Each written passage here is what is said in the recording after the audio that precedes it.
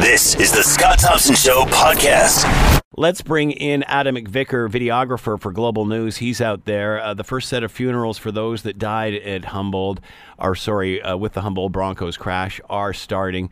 Well, let's talk to Adam right now and get the latest on what's happening out there. Adam, thanks for taking the time. We appreciate this. Well, thank you for the opportunity, Scott. By the way, everybody here in the station is wearing a jersey of some sort. It's pretty cool to see, Adam. How does the town feel when they hear stories like this? Well, I should mention that we here at Global Saskatoon, your producer may have had a tough time trying to reach me because we just took a nice group photo. All of us here are wearing our jerseys as well. The team did tweet out earlier that they are seeing this today, and they do really appreciate the support. And, of course, that's one big thing we noticed is that a lot of the people in Humboldt, they are seeing the support coming from around the country, around the world. And, of course, it does mean a lot as they try to cope with what's going on and what has been going on after this tragedy. And even the increase in registration for organ donor, people giving blood, the Sticks Out campaign, it's amazing to see, is it not? Well, seeing just the absolute increase in people donating or donating blood, and of course signing up for donor registries is insane to see because after that inspirational story out of Lethbridge from the player who donated his organs, it's amazing to see that people are taking this and saying, this kid saved so many people after this crash, and people want to be a part of that as well. So seeing just everyone rallying around this tragedy is one positive coming out of such a terrible, terrible situation. Yeah, and of course, hashtag Sticks Out for Humboldt and hashtag Jersey Day. Take your pictures, get involved. So, Adam, give us an update. What's happening in the next day or so? Well, so now we're starting to hear a bit more about the players and people on that bus being laid to rest. Of course, we just heard yesterday that Dana Bronze tragically passed away, becoming the 16th person on that bus to lose their life in the accident. Currently, right now in Humboldt, there's a funeral and celebration of life happening for Tyler Bieber, obviously the play-by-play announcer for the Humboldt Broncos. He was 29 years old. They're doing that right now, and then over the next few days, we're hearing a few more about some of the players, and we're hearing as well a celebration of life going to be happening in Edmonton for 4 of the players at Rogers Place. The families will be speaking, and it should be a beautiful tribute to their lives, as well as multiple on the weekend, including the head coach, Darcy Hogan. It will be held at the Humboldt Uniplex Saturday as well. So plenty happening on Saturday. And in Saskatoon, one on Monday for the local player here who happened to be on that team. And Adam, as you pointed out, this has pretty much all been centralized around Humboldt for the last little while. Now, as these funerals start to take place, these players obviously from all over the place, so you're going to see this spread out into various parts of the West. Well, last night in Spruce Grove, Alberta, where Parker Tobin and Connor Lucan, they played in the Alberta Junior Hockey League for the Spruce Grove Saints. They held a beautiful tribute last night, a beautiful memorial at their arena, and I believe they filled the arena, and the lineup was all around the corner. It's amazing to see the people coming out in all these different communities who have a connection with these players, and as the national spotlight kind of leaves Humboldt a little bit, because it did feel kind of from the people there, they were being nice about it, but they need some time now. The media is slowly but moving out of the town, and it's amazing to see now that we're seeing all these memorials popping up around the country, the absolute support these people are getting, and it truly is it's a hockey thing, but it's a Canadian thing as well, and a human thing that these people are coming together to celebrate these players that maybe some didn't even have a connection with. They just want to be there to show that support, and it means a lot to the town of Humboldt. It really and to speak from the other perspective from the rest of the country, and I certainly don't pretend to speak for anyone else, but for us, it's our way of coming together. Like, not even knowing these people, knowing their families the way you guys do, or the people that are down there. This just seems that the country needed to come together, and this has brought us together. It seems to have really united the country. I feel like that was one way a lot of people have been trying to deal with this tragedy. And I first noticed that once I arrived in Humboldt on Sunday, seeing people in town doing what they could to help out the owner of the T-shirt shop, I keep bringing up this place because they were one of the first ones to start this campaign to Humboldt Strong, put it on the T-shirt, and then donate the funds to the team. The owner of the shop told me, we've been so busy trying to put these shirts together.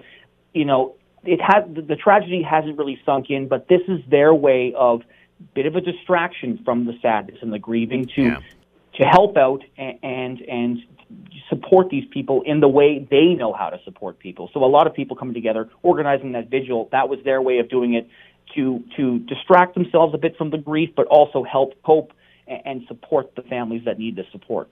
As you mentioned, tomorrow it will be 1 week. So what is the town like 1 week later?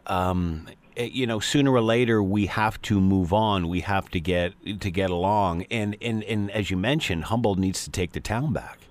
Well, exactly right. Sunday was probably the peak of the international media and the national media spotlight being on the town of Humboldt. Seeing that the world's eyes on that town during that vigil was truly incredible to see. And then slowly but surely, Monday morning, things already quieted down a little bit from that Sunday. And then Tuesday morning, the arena was probably the quietest it's been since prior to the crash. So slowly the media has been moving out. People are starting to pull their teams out, and it's starting to quiet down in town a little bit because, there's still a town there trying to recover, even though we're not seeing it as much on the news, not so much in the national and international media spotlight. There's still a town there where people are grieving, and they were being very nice about it, saying, thank you for the coverage. Thank you so much for all you've been doing, but maybe now it's time to move out of there a little bit and let them take that time to grieve. So it's a lot quieter in Humboldt as it's been over the past little while. There were thousands of people there. So I'd imagine that it's a bit quieter today than it even was yesterday and the day before. Talk about the arena.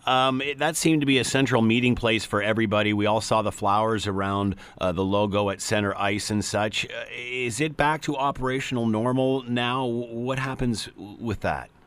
I know the half the ice was taped off and barricaded off with the memorials and still around the center ice. I know that the high school attached to the arena, they did let the students kind of go into the rink and take a few minutes and pay their respects to the players. One thing I did notice when we were in the arena, of course, is that many people who go to the games and want to support this team, they were going into the rink and sitting in their seats they usually would for a Humboldt Broncos game and just taking a few minutes to reflect and take time to pay their respects to the players.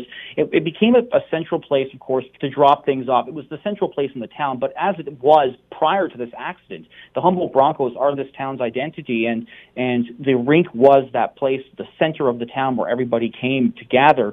So it was like that during the memorial, but of course, as the days rolled on, it became a place of comfort for a lot of people to come by, and it was very silent in the rink the entire time. Once you entered where the ice surface was, it was very silent and a nice place of comfort for a lot of people to come and just take a few minutes. So that's kind of what it's been like the entire time since that vigil. It's almost like the arena is a place of worship now. A little bit. But prior, the townspeople were telling me that, like, if it was happening in Humboldt, it's happening at the arena. So this place is a place where people gather prior to this, and it will be after all this is over as well. Adam, what's it going to be like after the last funeral? Whenever that is, I'm presuming by the end of the week. Once the last memorial ceremony, whatever you want to call it, has been had, what happens then?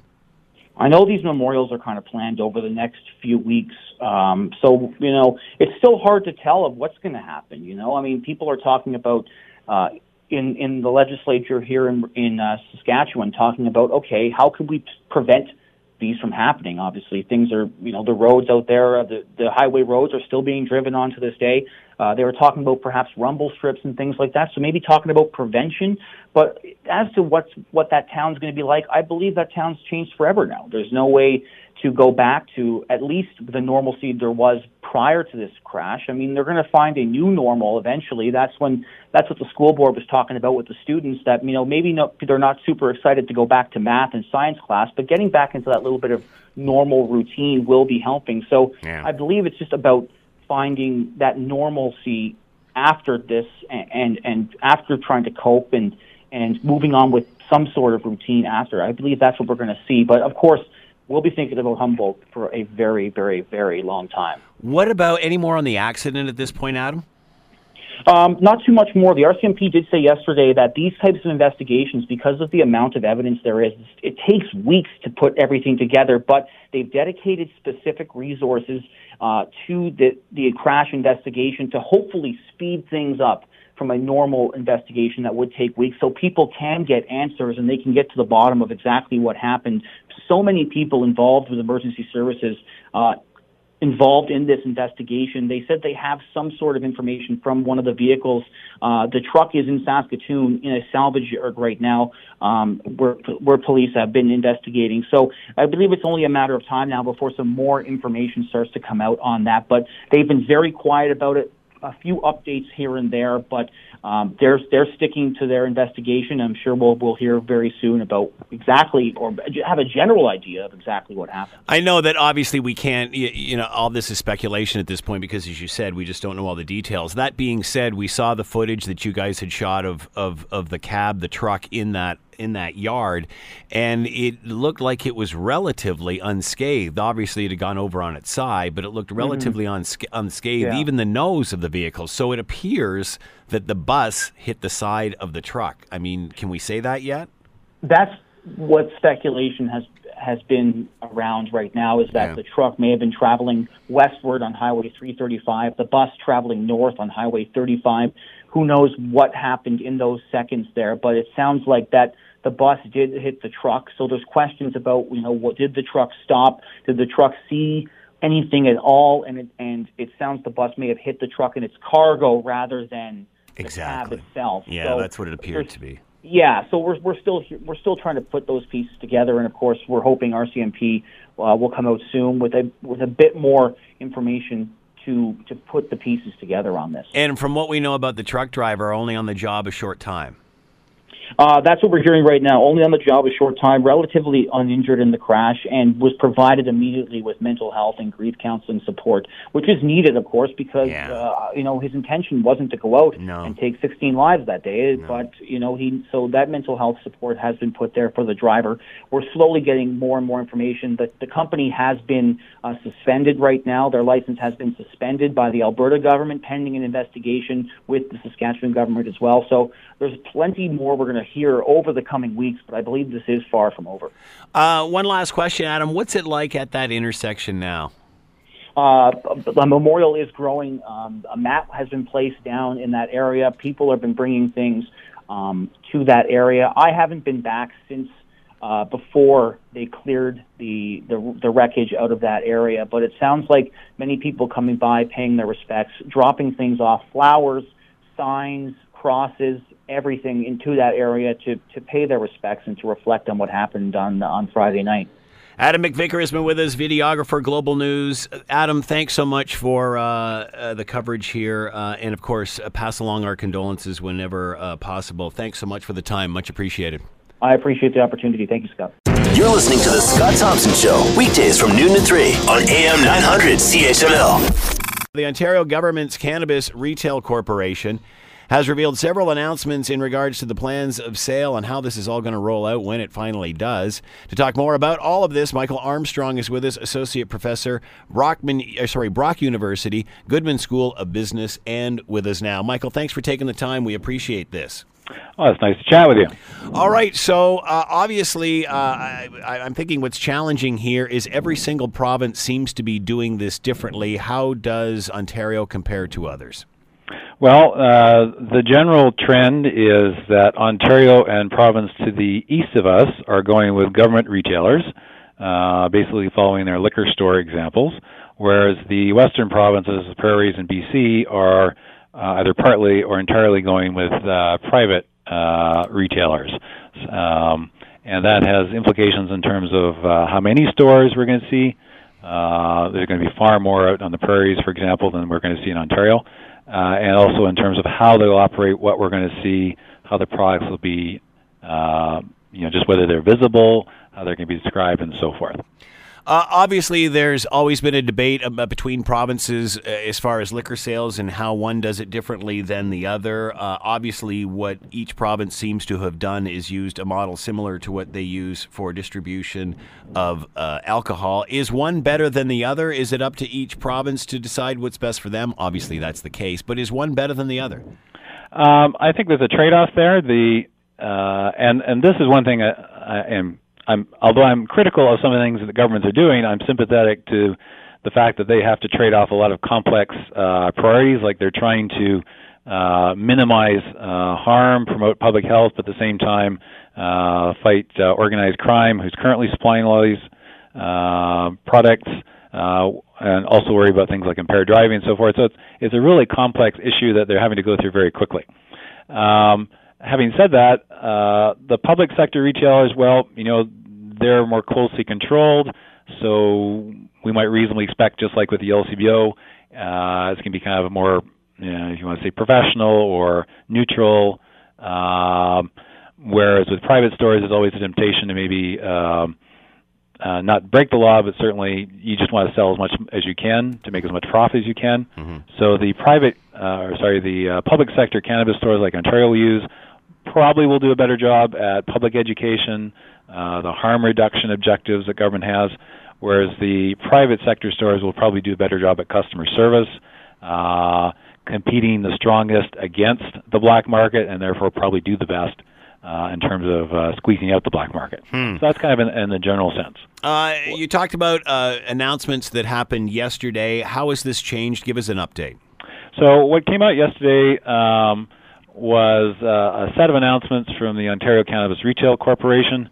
The ones that caught a little bit of press were just in terms of some of the executive appointments and in terms of locations of retail stores.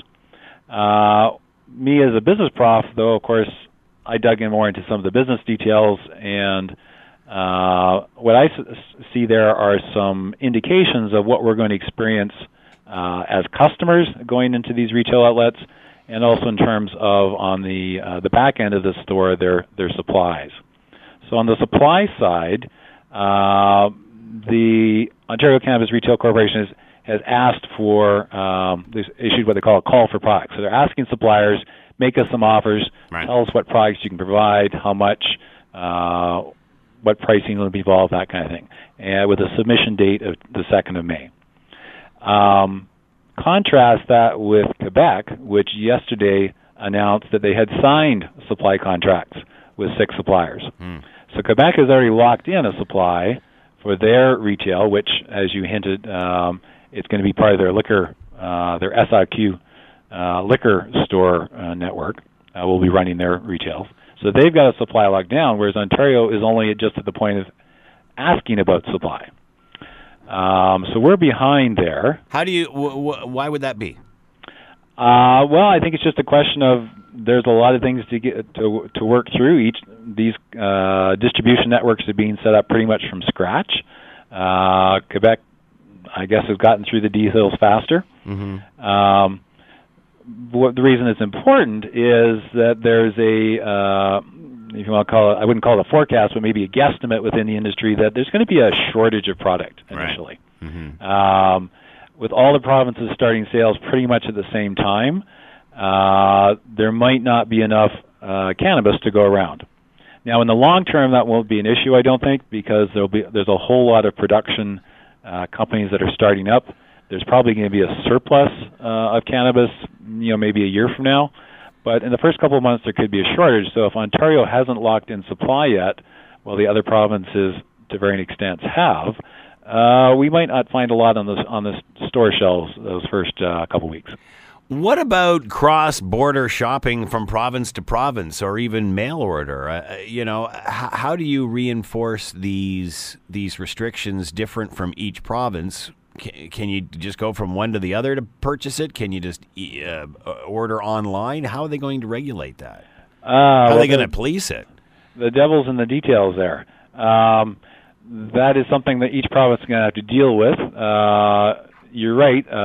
Will this just be? Will this be the same as alcohol? And that guy from New Brunswick that drove across into Quebec to buy some. I mean, are we going to get the same thing? Well, as I just said, the devil's in details, and that's not really worked out yet. Will we have interprovincial free trade in cannabis?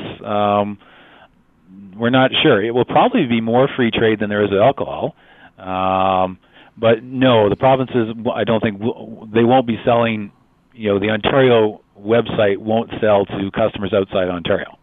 Now, if you're living in some other province, you drive into Ontario, and you place an order to deliver to an Ontario address, I imagine you can get the product, but that'd be no different than going into an Ontario store while you're here. Right.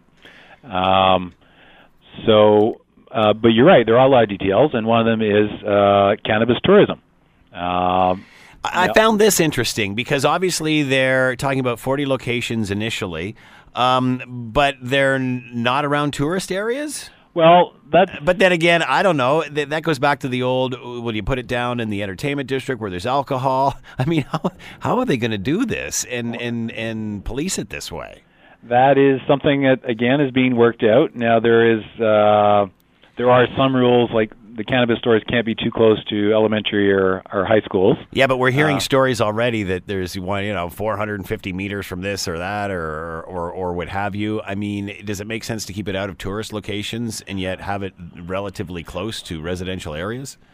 Well, that's, again, one of those things that government is trying to balance many different objectives, because there's a large part of the population that really would rather not have any of it. And certainly they don't want the neighborhood, but then there's another large part of the population that says, well, hey, make it convenient. If you don't want me to go to the black market, you got to give me a convenient retailer. So, for example, the 40 stores, we know the cities where they're going, but what was new yesterday is they're just starting to announce some of the addresses. So, for example, Kingston, the first store in Kingston is going into a shopping district, basically out in one of the western suburbs. So kind of near Best Buy, PetSmart, those in the big box store. Yeah. So it's going to be on that same kind of strip. So, that'd be a little bit, maybe like a Hamilton equivalent might be, there's a power center near the 403 and Lincoln Alexander Parkway. Sure. Yep. That's kind of an equivalent. So that's a location that, for residents, that's pretty easy to drive to. But it's not downtown. It's not someplace that tourists are likely to be going unless they go out of their way to get to. Michael, is there a conscious effort to keep it out of tourist areas? That's something I think government's still sorting out. I know that's a question that's come up in my region. Is this going to be, well, let me ask you from a business prof standpoint, is this going to drive tourism? I think there are some entrepreneurs who would like it very much to drive on tourism. I think there's probably some others who would like to, close their eyes and say, well, no, we don't want cannabis tourists. Yeah. In my own case, I live in the Niagara area. Niagara Falls is supposed to get one of the stores. I'm really interested to see, well, is it going to be right down by the waterfalls where all the tourists are? Sure. Is it going to be at more like a suburban shopping center, or are they going to stick it kind of an out-of-way corner where they can get maybe a cheap rent and where local people won't complain about it? Or are they just going to put it someplace where they can actually find a vacant store? Because that's another issue. Yeah. These aren't being built from scratch. They're renting stores that already exist because they don't have time to build. Are provinces working together on this? Are they trying to share ideas, or is it you do it your way, I'll do it mine? I hope they're sharing ideas, but what seems to be coming out looks a lot more like each province doing their own thing. As you noticed, they're to a large extent following their own traditions in terms of liquor retailing. A lot of the provinces are using in fact, just about all the provinces are using their liquor distributor to also be their cannabis distributor or as a subsidiary. The ones like Ontario and Quebec that have provincial liquor stores are going with provincial cannabis stores, whereas the western provinces, particularly Alberta, where they have privatized liquor stores, they're going to have privatized cannabis stores. That being said, is the law across the board that they can't be mixed with alcohol retail at all? Or does that change in some provinces? That's a decision for each province. Now, I have to think, most of the provinces have said they're keeping it separate, but I recall there's some exceptions. I think BC has said When you've got a small town that won't support a standalone store, Right. I believe they're making an exception. And okay, an alcohol store could sell cannabis. I seem to recall one of the maritime provinces, I think it's Nova Scotia, is, again, probably because they have a small population, is going to let their liquor stores actually sell the cannabis directly. I mean, that's a very practical approach. It makes logistics a lot easier. Have one delivery truck do both. The stores already deal with issues like customer ID, government regulation. So it's kind of a natural thing to do from a business perspective. But I know the medical and health-oriented voters aren't in favor of that. Do we have any indication at this point what in-store will look like? How will they educate consumers on what's there? Well, that was actually one of the other things that came out of yesterday's announcements, although you had to dig a bit deeper to find it. Because when the Ontario Cannabis Retail Corporation asked for product proposals, if you dug into the documentation's spreadsheet, you could start to see, okay, what do they want the suppliers to tell them? And that kind of implies something about what the retail stores will do. So, for example, they want a short product description for each potential cannabis product. And they give it as an example, an earthy product with citrus notes and a subtle hint of eucalyptus. So kind of like what you would see in a wine Wait, I was just store. about to say, are we talking about wine here? It sounded all of a sudden you've started wine tasting me on me down there. Well, federal law, unfortunately, is not going to, well, fortunately or unfortunately, depends on your perspective. Federal law won't allow tasting. No. But you're right. The descriptions sound very much like what you would see in a wine store. They also would like to know details, okay, well, how big are the packages? Yeah, okay, that's kind of mundane. But for me, because I teach courses on quality, I was interested to see that they call for products is saying, okay, tell us what percentage of or concentration of the main active ingredients will be in your products. Right. So they want to see a range, what percentage of THC, which is the drug that gives you the high, and what percentage of the CBD, which is the drug that apparently might have some medical benefits. So that's a really good first step towards some quality control that you don't get when you go to your current supplier, if you happen to be going to a current supplier. That's a much more formalized approach to the product. Actually saying, no, we actually expect consistency in the product. Something else that was interesting to see is they're saying, okay, how do you describe this? Is this your good product, your better product, your best? And what's the suggested retail price? So the fact they're asking those questions is telling me that the price of the products is not going to be all the same. Because up to now, when government officials have talked about pricing, they've kind of thrown out one number. Like they say, okay, we expect it to sell for about $10 a gram, including taxes. Right. But the fact that the Ontario Corporation is asking these questions suggests, no, there's going to be different prices, just like in a liquor store. You can buy something, a cheap bottle of Plonk for a low price, or you can spend more and get kind of the premium. It looks like we're going to see that in the cannabis stores. You've got those descriptive terms. You've got the concentrations, just like we have alcohol concentrations. So I think that's a kind of a preview or a hint of what we'll see in the store. We'll see some descriptions like wine, but we won't see the wine. We won't see the cannabis. Yeah.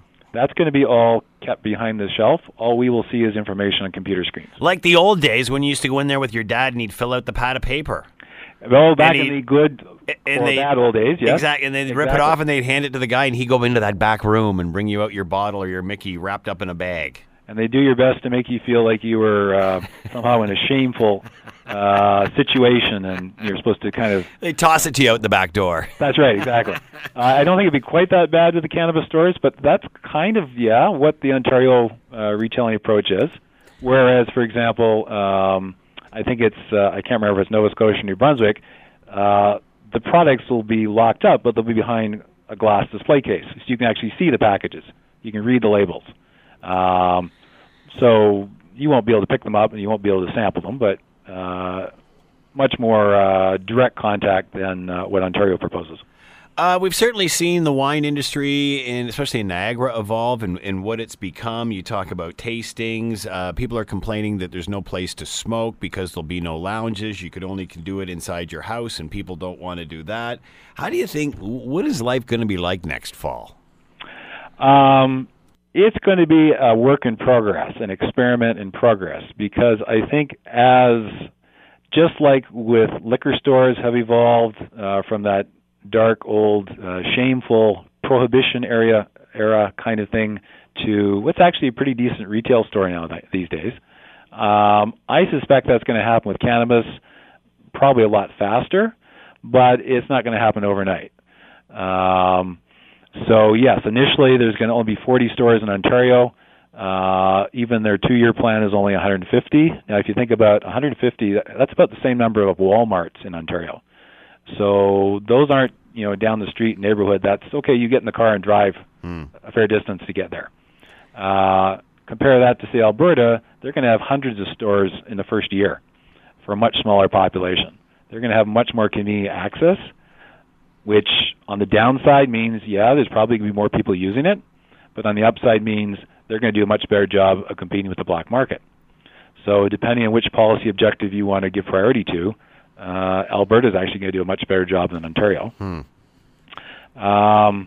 Like you mentioned, lounges, if you can't smoke because you live in a non-smoking apartment building or you don't want to smell up your house, you don't really have a lot of options immediately in Ontario. But, probably in the long term, the government will start to relax that a bit. They've already asked for people to comment on the idea, at least, of having such lounges. Because, again, unless they make that opportunity available, there's going to be a certain part of the market that's going to stick with the black market. They can get what they want there. Likewise, initially, you won't be able to buy edible products like, the proverbial chocolate brownies. If you want those, initially, you have to stick with the black market. But that's supposed to change within about a year. Michael Armstrong has been with us, Associate Professor, Brock University, Goodman School of Business, talking about Ontario's retail cannabis industry. Michael, thanks for the time and insight. Much appreciated. Oh, it's been fun to chat with you. You're listening to The Scott Thompson Show, weekdays from noon to 3 on AM 900 CHML. As we've talked about all week long, there's been all kinds of gestures and things that have happened that have helped us get over the Humboldt situation, and such a dark cloud that started last weekend. Tomorrow's the week anniversary of that horrific crash, and whether it's organ donations, which registration has gone up, blood donations have gone up. We saw the people putting pictures of the jerseys or the Sticks Out campaign. Why do we do this? Let's bring in Gary Derenfeld, social worker, yoursocialworker.com, to find out more. He is with us now. Gary, thanks for taking the time. We appreciate this. My pleasure. This is an important conversation. I just remember, and oddly enough, we played in a hockey tournament last weekend, and this happened on the Friday, and people weren't necessarily talking about it a lot, but you could feel it. You could feel it hanging over the families in the arena that we were in and such. Are you surprised this has affected us the way it has? Actually, I'm not surprised, Scott. Hockey. Well, it's officially lacrosse, but unofficially, hockey is the national sport. We have tens of thousands, maybe hundreds of thousands, of kids across Canada at all ages. And forget the kids, and adults as well, in all sorts of hockey leagues. And we look at what happened in Humboldt, and we said, it could be us. Where but for the grace of God?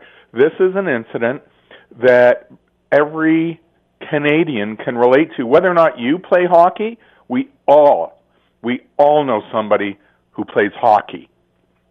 And it's hit our collective consciousness, unconsciousness. It's just hit us all as Canadians. Does this unite the country when we need it? In other words, are there times when we're more emotional about this than other times, but just with where we are now, we need this to bring us together? We're looking for an excuse to bring us together, to unite us? No, I don't think we're looking for an excuse at this point in time in Canadian history. I think this is part of what makes us Canadian, is that regardless of whatever is going on, that when there is a crisis, we all want the same things: peace, security, well-being for our loved ones. And this is one of those moments where that was shaken to the core. We can all relate, and we're going to mourn collectively. So why a Jersey Day? Why the Sticks Out campaign? Why do we do this?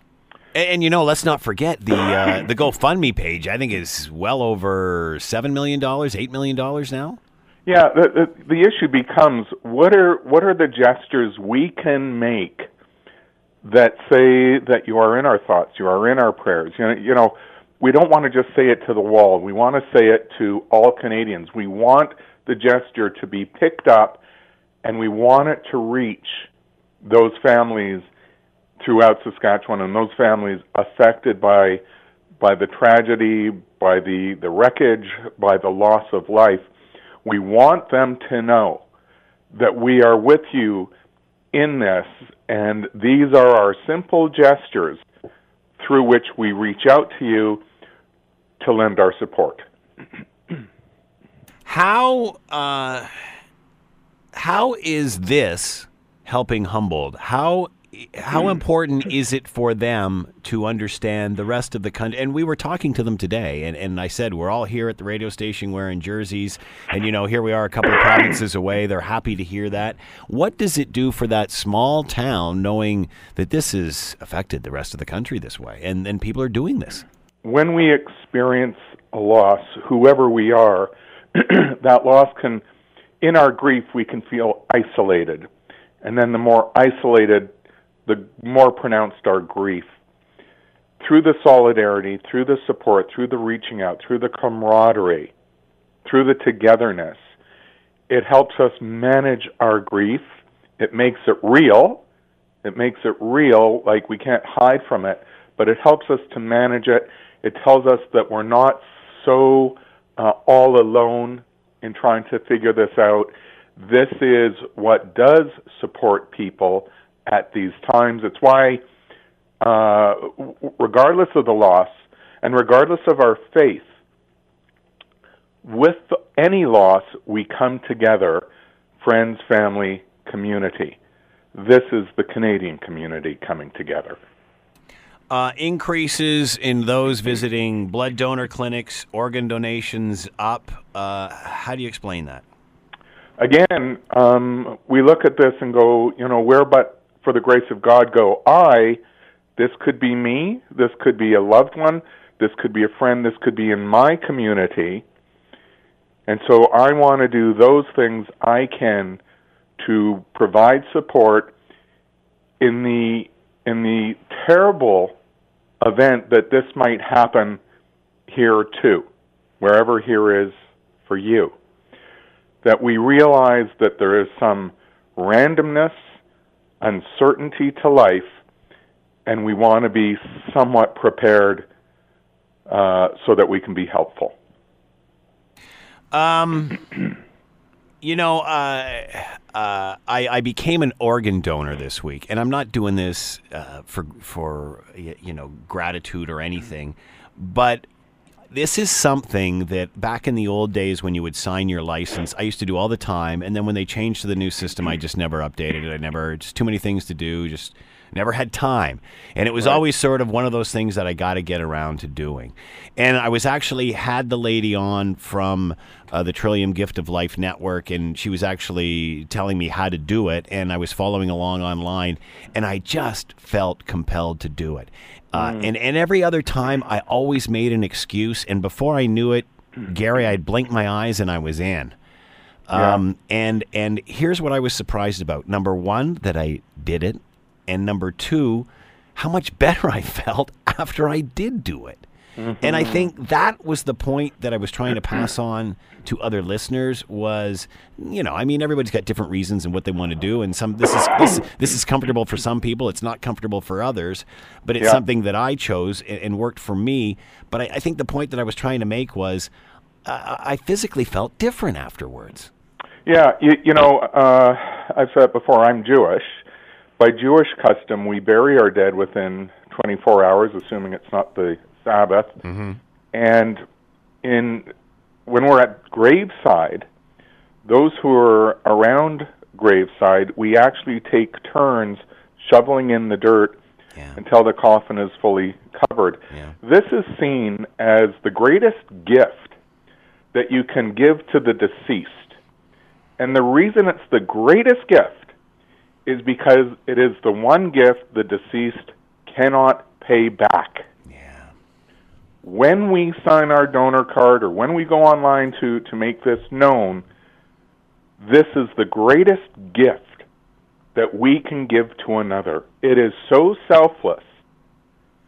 It is, it's the last thing that we can do for another, and that's why we feel good.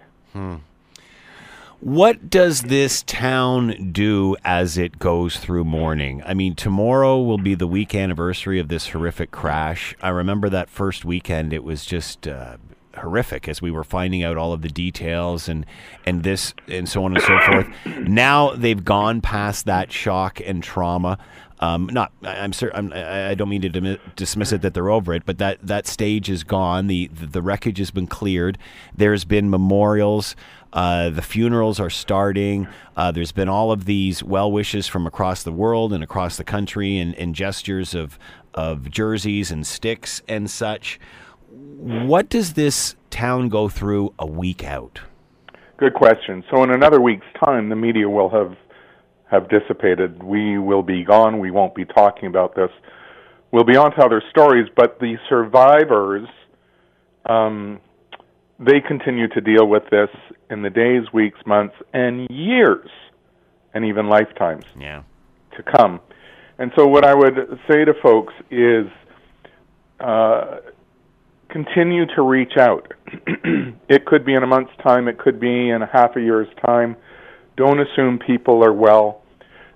If you're connected personally, pick up the phone, pay a visit, send a text or an email, ask how they are doing months from now. Because loss hits people in different ways at different times. Mm-hmm. There's going to be significant events through the year when that person's birthday was, an anniversary, Christmas, Valentine's Day, and the loss will be felt more acutely with going through those first experiences on those special days. So even though we will have left, this will continue to linger and go on for the survivors. The degree to which we keep them in our thoughts, reach out, and provide that support helps ease them on their journey of integrating this experience into the rest of their lives. What if you were one of the people on that bus that survived? Do you feel lucky? Do you feel guilty? And you may feel both simultaneously. It's not either or, it can be that and. As humans, we're very complex beings. And as complex beings, we can hold contradictory or seemingly contradictory emotions inside ourselves at the same time. If, however, those emotions are overwhelming, if they interfere with one's ability to get on with life, to manage oneself, to take care of oneself, then for sure we want you to get counseling. We want you to get help. We want you to get support. What about the truck driver? We've heard little about them, him or her, we don't know. That being, I guess it is a male, we do know that. But just a week on the job, the accident's still under investigation. Obviously we don't know. We don't know what's going to happen. At the end of the day, how does someone deal with this who could be responsible? Well, it seems as if the community has already been generous to this person, indicating. And what does that say, Gary, right there? What wonderful people. What wonderful people that they can say with certainty that we don't believe that this person woke up that day and sought to cause death and carnage. We don't believe that that person entered into this job thinking, I'm going to hurt somebody today. And so with that, they're expressing wonderful forgiveness, the likes of which we may never see. But what is it like for that individual? That person will carry the guilt of this experience, and that will be profound. Part of how we can manage guilt is through service to others, where we feel that we are doing what we can to pay back. Quite frankly, I would worry for that person's mental health and for depression and for anxiety to follow and for overwhelming guilt, and would hope that that person may find comfort, solace, and support through the well wishes of others too.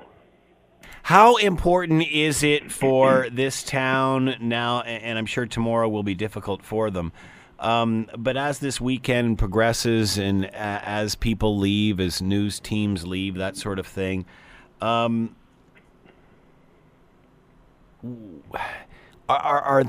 they want people to leave now and just let them be? I don't know any better way to say what I just said. Right.